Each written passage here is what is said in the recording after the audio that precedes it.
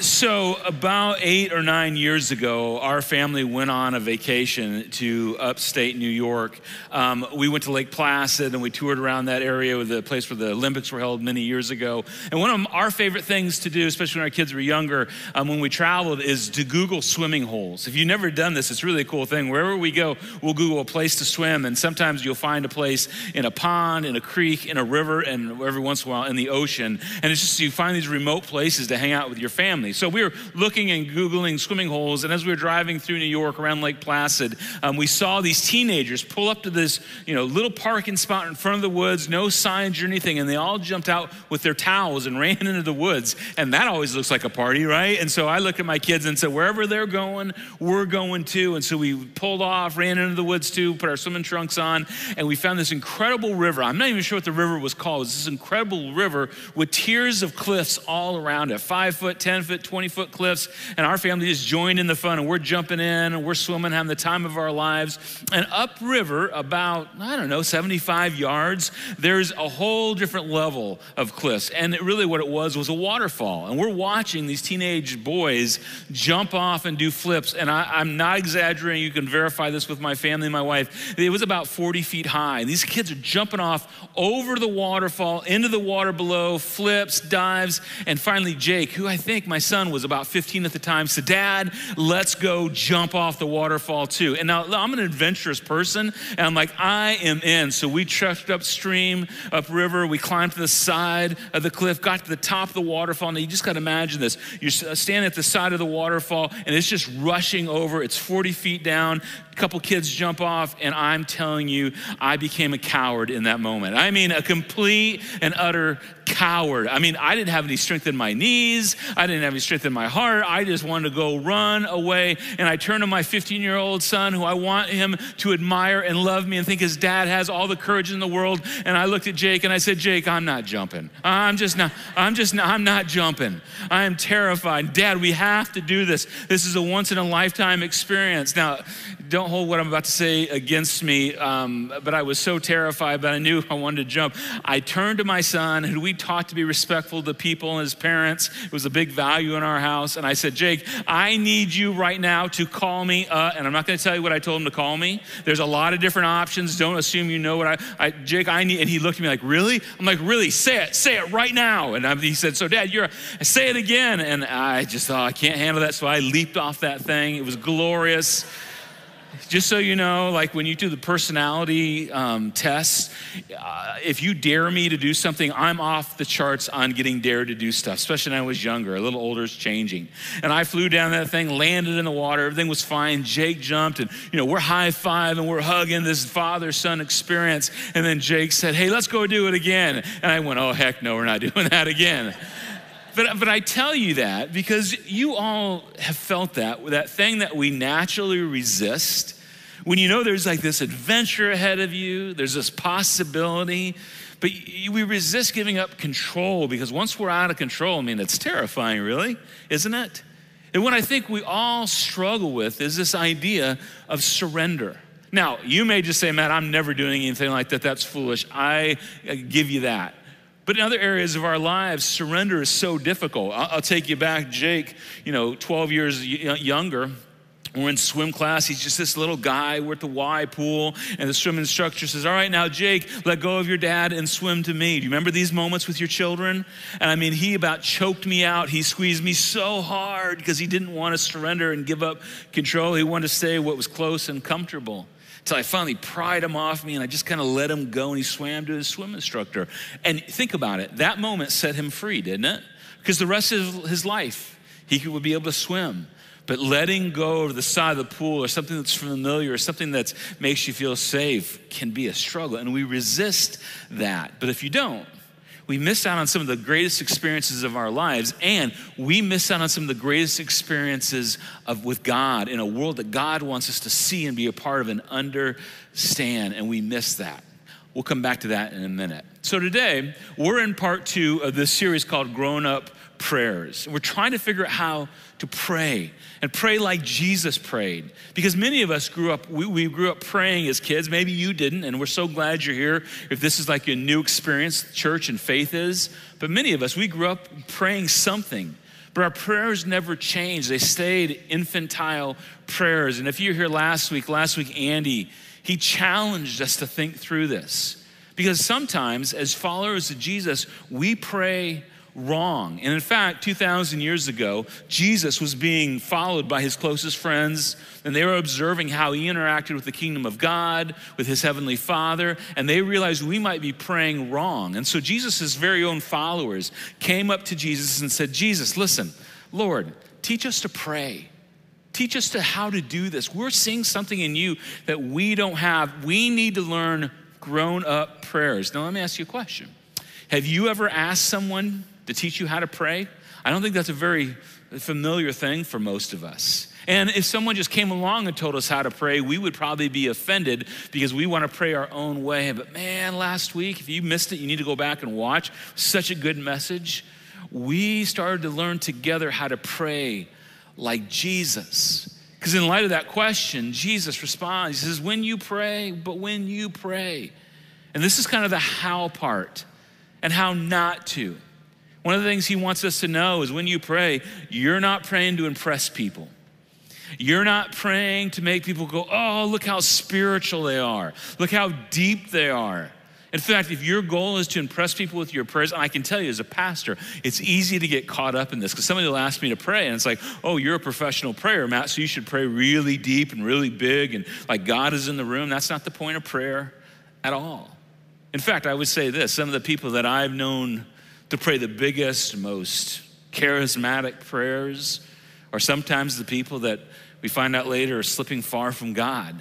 But it's those honest, real prayers like the tax collector we talked about last week that just came to God and said, God, I need you. He also said you don't need to repeat your prayers over and over and over.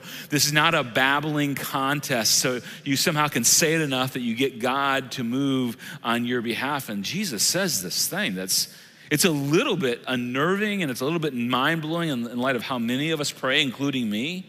He says you don't need to say stuff over and over and over again because your Father knows what you need before you ask. Really? Yeah. You see, many of us were taught to pray like, God, I got to convince you. I got to move you. I got to manipulate you somehow so you give me what I want. And she said, well, listen, your Father knows what you need before you ask. You don't need to inform your Heavenly Father of anything. Well, okay, so if I'm not trying to get something from God in my prayers, what is the whole point? And Jesus says that's first the point, that maybe you're praying wrong. You're not in trouble, but maybe there's a better way to approach God. And he says, okay, in light of that, he says, when you pray, go into your room and close the door. And this is an interesting encouragement from Jesus to get alone. Now, that doesn't mean there's nothing wrong with praying in your small groups or for us to pray together in church and we're all together, but this is that daily prayer that I think we all need. Get alone, get isolated. And you need to know 2,000 years ago when he said this, when the weather was not warm out, it was very hard to get alone because they had very small houses. They did not have doors between the rooms. If they did, they were cloths or blankets. It was hard to get isolated. But he said, listen, I want you to get to a place where you do not get distracted by anything else, but you talking to your Heavenly Father. And he goes on, close the door and pray to your Father who is unseen. Now let's just acknowledge this. The unseen part is why prayer is hard for many of us, because we don't see God in the physical sense like they got to see Jesus. And this is where it gets maybe a little bit offensive for some people, because there's a tension for some of us, for some of you. Now I will admit, when Jesus says pray to your Heavenly Father, for me, I'm like, yeah, I had a great father. Respected my dad. My dad loved me, my sister, my mom, and he loved Jesus. Man, I get it. My dad was a good father. Now, you may have gotten hung up on this and like, listen, I don't want to think of God as a man, and I don't want him to think of him as a father because that just messes me up. And Jesus would just simply look at you and go, I get it and I understand it because we live in a broken world. But if you struggle with the idea of God being a good Heavenly Father, bring that to God and let him walk you through that. Peter would say years later, you can cast all your cares to your Heavenly Father. Isn't that cool? Like whatever you want to say to God, you bring it to God and you cast all your cares on him. But be close to your Father in the heaven. And he goes on, this then is how you should pray. Our Father in heaven, hallowed be thy name. This powerful idea of God, I recognize you're a big, great God. You're God creator. You're God that's infinite. God, you are so big and I'm so very little, tiny, small person on this planet. And God, you're glorious and you're wonderful and you're perfect and I am so broken. I am so not perfect. I am in so need of your forgiveness and your love because I'm a sinful man or a sinful woman. By the way, this Wednesday at 7 o'clock, we're having that night of worship here, right back here. Would love for everybody to show up. It's only going to be in person. And we're going to spend the whole evening thinking about a great, big, glorious God and how we come in connection with him. Because our God, he's infinite and he's intimate. Think about that. He's infinite and he's intimate, say that the right way. And you can't rush past this. In fact, I would say when you pray tomorrow morning, you wake up and you get alone, which I hope you're doing. I hope you just spend some time going, you're a great big God and I'm just this little person, but you love me. And then Jesus gives us the purpose for prayer. He said, hallowed be your name, your kingdom come, your will be done on earth as it is in heaven. Right now, God, in my life, and I realize if you're not a follower of Jesus, you may not be ready to say this prayer. I just want you to know you will always be invited to this. But as Christians, followers of Jesus, this is the point. Your will be done in my life, God. Every part of it. What you say rules my life because I know you love me and you're a great big God. In all my plans, and I got plans for vacation, my career, my kids. In my plans, I want your will to be done in my relationships with my wife and my kids, my neighbor who I can't stand. Your will be done in that. In my schedule, God, I'm going to decide where I spend my time this week. And I may or not show up to my small group or volunteer, but you know what? Okay, God, I want my life to be yours. So God, I want to go where you want me to go and not be selfish. In my money, your will be done in every part of it. And in that moment, isn't it true for like all of us when we think about saying, God, I'm surrendering everything to your will? I feel like I could go back in time sometimes and look at God and go what I said to Jake, God, I'm not jumping. I don't want to do that. It's terrifying. Because if I say your will be done, you're going to ask me to do things that are uncomfortable, sacrificial, because I want control of my life. In fact, as Americans, and I'm glad we have all the freedoms we have, isn't this kind of our motto? I want control of my life. Well, Jesus invites us to be open-handed with our Heavenly Father. God, your bid is what I'm doing in this world. And it might require me to jump and be scared and sacrifice, but I'm doing it. And here's what I love. Peter and John and Matthew that wrote this down, they decided to surrender their entire will to God. And they would say years later, Jesus' mom, Mary, years later, it's the best decision we did, not just for the kingdom of God, but for us also. And we thought we were giving everything up, but we found life in it. And this is, my friends, this is where deep faith comes in. If you've been around here very long, you know that one of the things I just get driven crazy by is Christians going, hey, I just want to go deeper. I just want to go deeper. I just want to go deeper, right? Which often means I just want to learn more. I just want to learn more nuances. And we're in an age today, you can learn all the nuances you want with the click of a button on your phone. But if you want deep faith, you keep learning all you need to learn. But if you want deep faith, it's about God, your will be done in me. And the struggle for me, and I'm guessing maybe the struggle for you, is that we don't come to God to surrender. We come to God to be rescued. Isn't that true? Now, if you're in a place where you need to be rescued, call out for God today. He'll be there. But the call of following Jesus is to surrender to his will, not just no more stuff. And here's the cool part. In the end, we avoid things in our lives and we dodge bullets that would have hurt us. And in the end, we look back and go, you know what? Following Jesus was the best move we ever made. And it brought glory to him. So this is all about the purpose of prayer Jesus is explaining to us. Just so we all understand the purpose of prayer. The purpose of prayer is to align our wills to God's will. Surrender, not impose my will on God. And we all do this. I probably did this week. God, I need you to do this. Okay, God, I need you to do this in me is where I need to start every week. So last week, if you were here, and if you weren't, I hope you watched the message. We were challenged to declare his greatness, great big God, and surrender to his will over ours. God, your will be done in my life. Your kingdom first. So that's where we left last week. And this is big, and I hope you all did that. And if you didn't, it's okay. But this would be a great thing for you to do today or start tomorrow. Just declare and surrender, declare and surrender.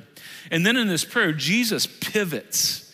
He pivots in this other direction. He says, all right, in light of that, after you say that, after you talk to God about that, tell God, give us today. And we all go, okay, finally, it's not about God, it's about me, which is why I came to pray anyway. But this is not about prayer requests. And the next part of this precious little instruction on prayer, Jesus gives us 3 prayers of surrender. And the first prayer of surrender is surrender the provisions that we all so desperately need. And this is what Jesus tells us. He says, in light of provision, give us today our daily bread. Now, you've heard that, and I've heard that my whole life. Many of you have. And for us, the truth is, as Americans, this is really not a worry. Can I ask you a question? Did anybody wake up really early and say, God, I hope I get to eat one meal today, right? In fact, most of us realize we're going to eat too many meals, and we're trying to figure out how not to eat so many meals. And the history of this goes all the way back to the Jewish people as they're wandering in the wilderness. You may know this story as Moses was leading them to the promised land. And every day, these Jewish people would wake up and they'd say, all right, Lord, give us our daily bread. And literally, bread from heaven would fall. And every day they'd say this same prayer, God, we need enough for today. And what God was teaching the Israelite people in that moment was every day you need to be dependent upon me for just one more day, because a day is coming when you hit the promised land and you'll have more than enough. You'll look around and you have everything you could ever dreamt of. And in those days, I don't want you to forget to be dependent upon me. So what I want you to do every day, Jesus is telling us, is declare our dependence upon him, because there's a day coming. And some of you may be there today. There's a day coming, if it's not today, that you might be dependent on God for something really big that you didn't see coming, like your health. One day you might wake up and you might get a doctor's call and he's like, we're facing a whole new battle. And in that moment, I want you to be prepared for dependency upon me ahead of time. Your finances may hit a rocky road. And in that moment, I want you to already be ready to trust me before you ever hit that point. You know this in a marriage relationship. You never know when the next hard season's gonna come. And in that moment, instead of just bailing on what you said, was God and what God brought together in your marriage, I want you to be so dependent upon God, instead of just bailing or running away or running to another person, I want you to be so dependent upon God that you work at it and stick with it and stick to it. Because some things are going to be out of our control in this world. And our daily bread, our dependence on him for our daily bread is a reminder that we never can get too far away of needing God in the moment. Never forget. And again, it's so hard. This is so difficult in our culture. And I love our culture. And I love the country we live in. But it's so hard, right? We have so much. It's easy to become ungrateful because it's always there for us. It's so interesting. You can flip back to the ancient Hebrew scriptures. We call it the Old Testament. And Solomon writes something very interesting that I think goes along with this well. In Proverbs chapter 38, Solomon says, God, keep falsehood and lies far from me. Give me neither poverty. Now think about this. Give me neither poverty nor riches. Have you ever prayed that prayer? God, do not make me rich. I mean, that's not a prayer we normally are going to pray, but look at his reasoning. But give me only my daily bread. I don't want to be rich. I don't want to be poor. I just want to be in a place where I lean on you every day. But then he goes on and explains this. Otherwise, in light of that, I may have too much and disown you and say, who is the Lord? It's not hard to do that. When you have everything, it's easy to go, well, I don't need God. I mean, I'm going to need him if I get sick or, there's a problem with my kid. Then I'll call on God. But when we have so much, it's hard to remember that we're relying and depending on God for everything. So God, don't make me rich because I'll forget about you. But God, on the other hand, don't let me be poor. Back up a slide just a second. And steal. Isn't that interesting? Don't let me be so needy, God, that I have to think I need to take matters into my own hands and dishonor the name of my God. God, don't give me so much that I'll forget about you, and don't let me be so poor that I have to think I'm controlling my own life and steal from other people and dishonor you that way. But God, give me my daily bread. Isn't that interesting? That's kind of the background behind what Jesus is saying of Be dependent on your daily bread from me. Provision. It's a powerful thing. And we're going to look at these three words. If we put them up on the screen, there's provision, there's pardon, and protection. Now, when we think about pardon, this is probably the prayer we probably pray most. So this is the pardon surrender prayer. And this is the one I'm telling you before you even get in here, you may be tempted to never come back to our church again. Just know that. When I was working on that this week, I thought this is just really difficult. Because Jesus says now, when it comes to pardon, and forgive us our debts, as we also have forgiven our debtors. And this whole idea of forgive our debts is the prayer that I think a lot of us grew up being taught to pray, and it's a good prayer. Every day it should be good to wake up and say, God, just forgive me. I didn't get it right yesterday. I'm sure I sinned. I can tell you the specific things I've sinned. And God, I just need you to know I need your forgiveness once again. But the second part of this, I'm not sure we were taught all that well, at least in the culture I grew up in, and forgive those who trespass against us. There's a catch to this.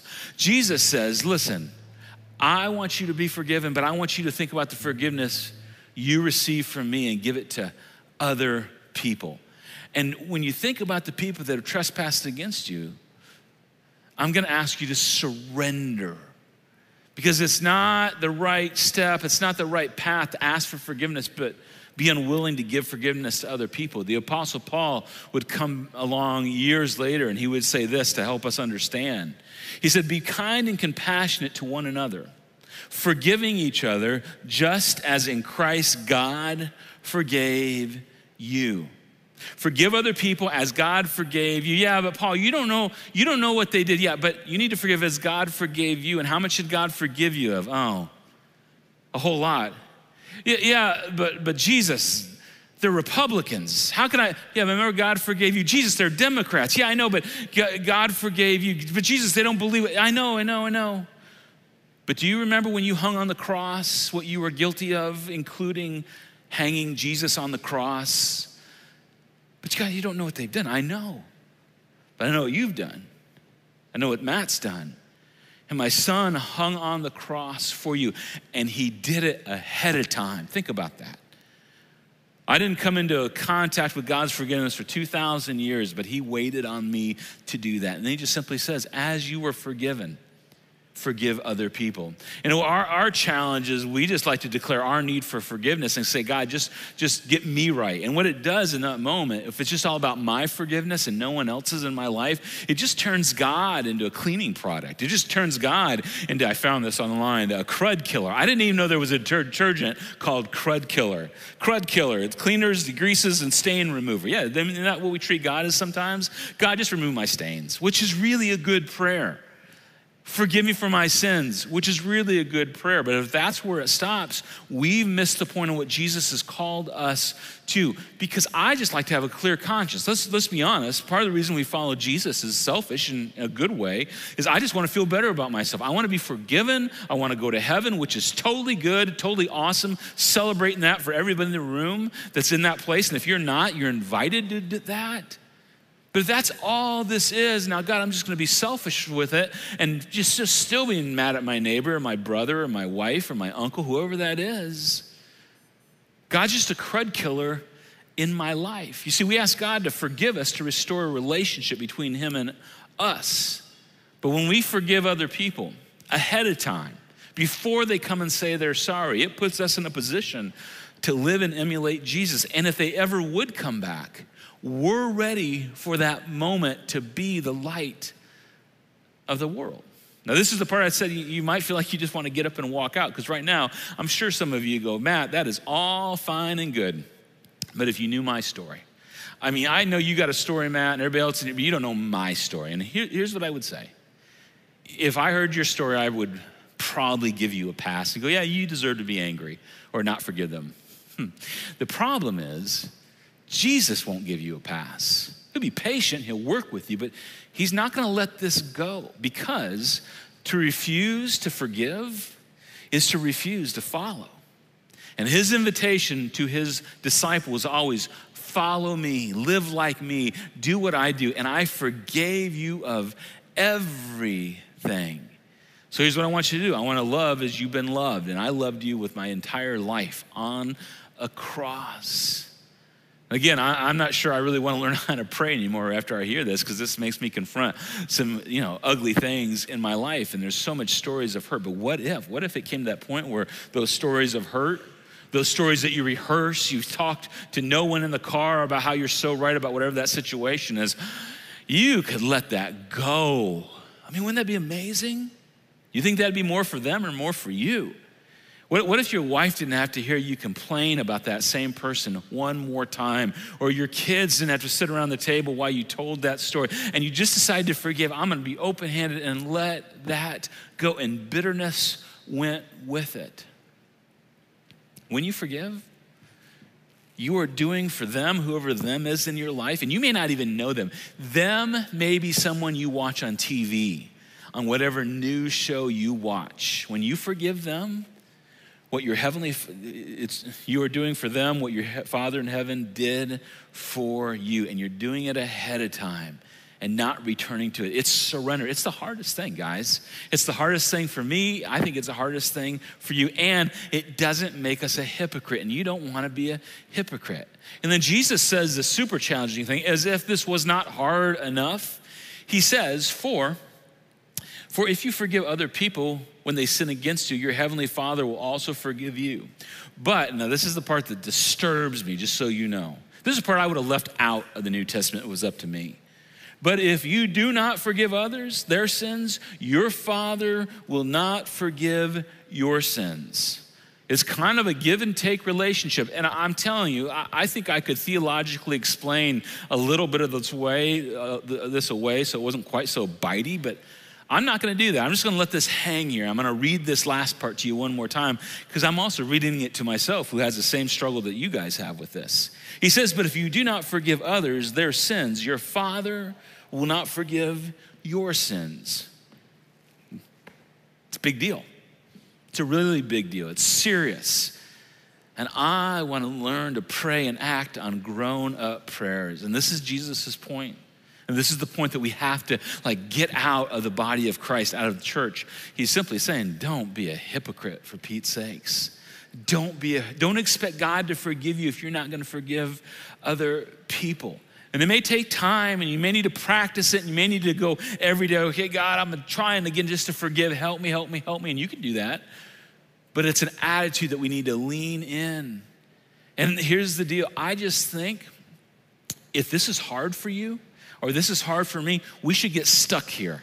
Literally, we should just go, all right, God, hallowed be the name, your kingdom come, all right, in this forgiveness thing. Give me my daily bread and forgive. And I can't go any farther. I'm just going to stay here. Work on my heart. Work on me. Work getting me unstuck from this place, because what I really want is I want them to be forgiven, but I want to be free. And so at this point, you might be asking yourself this huge question. Hey, does prayer really work? It's a good question, isn't it? Jesus' version does. It's uncomfortable. It holds us so accountable. And it causes us to be tempting again when I turn to my 15-year-old son on that waterfall that day and say, hey, I'm not jumping into that. I'm not going this far. But when we submit to it, when we surrender to it, and God, you're accountable, or I'm accountable to you, you're not accountable to me. Have you ever said that to God? God, I'm not holding you accountable, but I'm holding myself accountable to you. My will goes to the side. God, your will be done. I want to be in the right place. Do you know what it's called?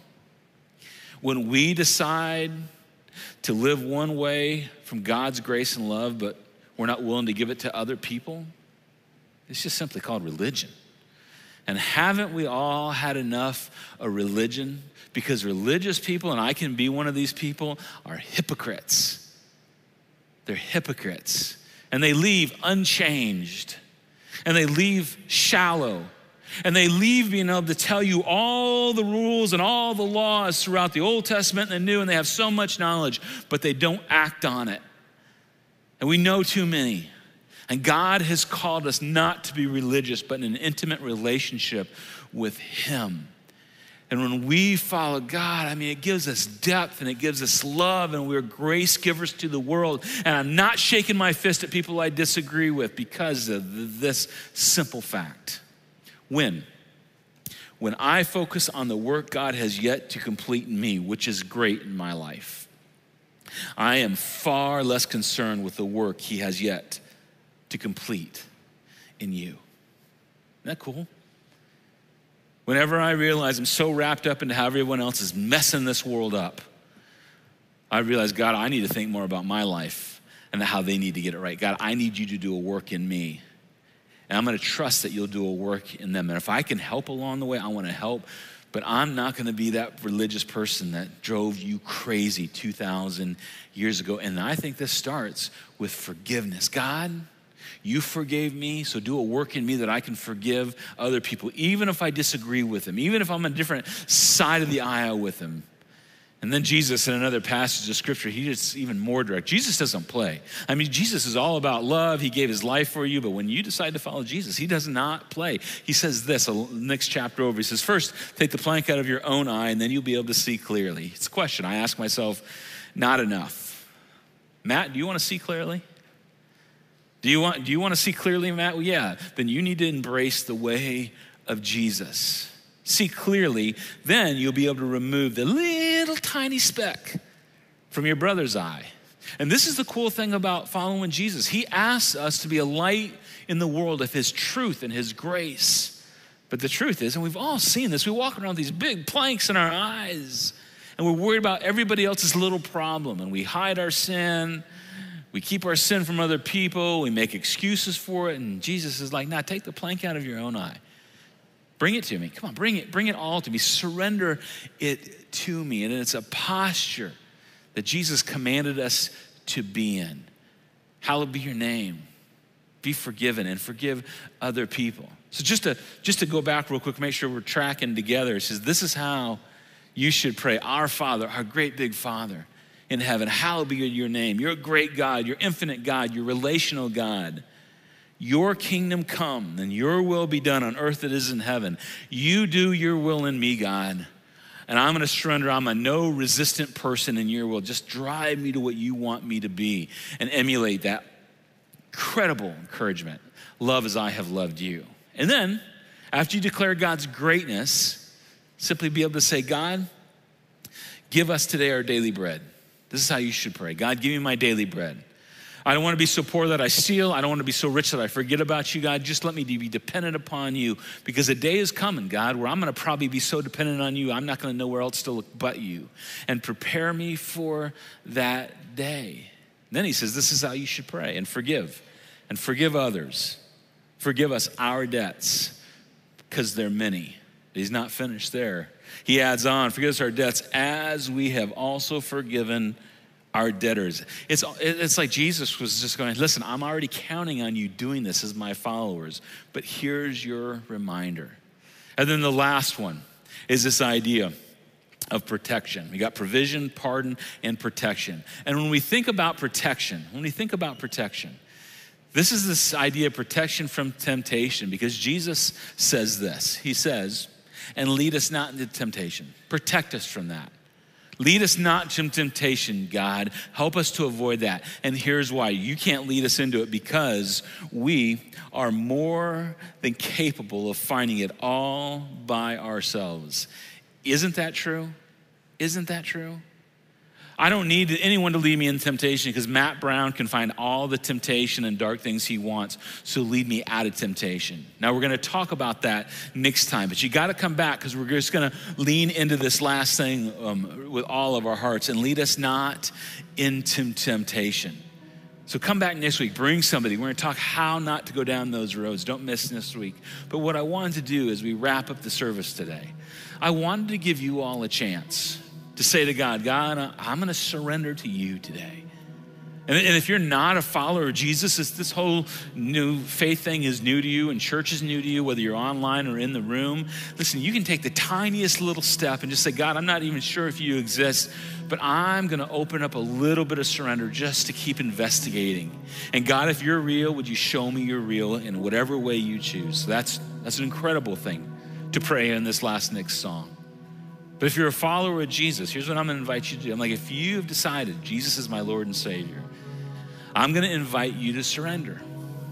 I'm going to invite you to surrender his greatness versus our very small stature in this universe. I'm going to invite you to surrender your will to his will today.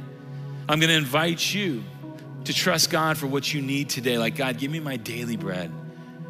Lord, I don't want to be so poor that I steal. I don't want to be so rich that I forget about you. God, help me see your dependence.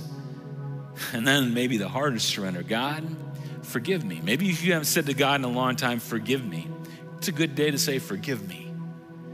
But also, let me forgive those who have hurt me, done things against me. They believe in things I do not like or trust or I disagree with, but they're still your children. And let me forgive them. Do that work in me. In other words, I surrender. We're going to sing this song. It's called Enough for Me. And it's this idea that Jesus' sacrifice is enough. If there's anything in you, I'm just telling you, if there's anything in you that wants to hold on and say, no, I got to keep this for me. I got to hold on to this. I can't release it. Jesus would simply say, I'm enough. I'm enough. Do you have any idea how much I love you? I'm enough. And again, if you've never decided to put your trust in Jesus, he would say, I'm enough. Let me pray for you, and then we're going to stand and we're going to sing. Heavenly Father, I'm so grateful for these very challenging and very difficult words, commands of Jesus. Help us, Lord,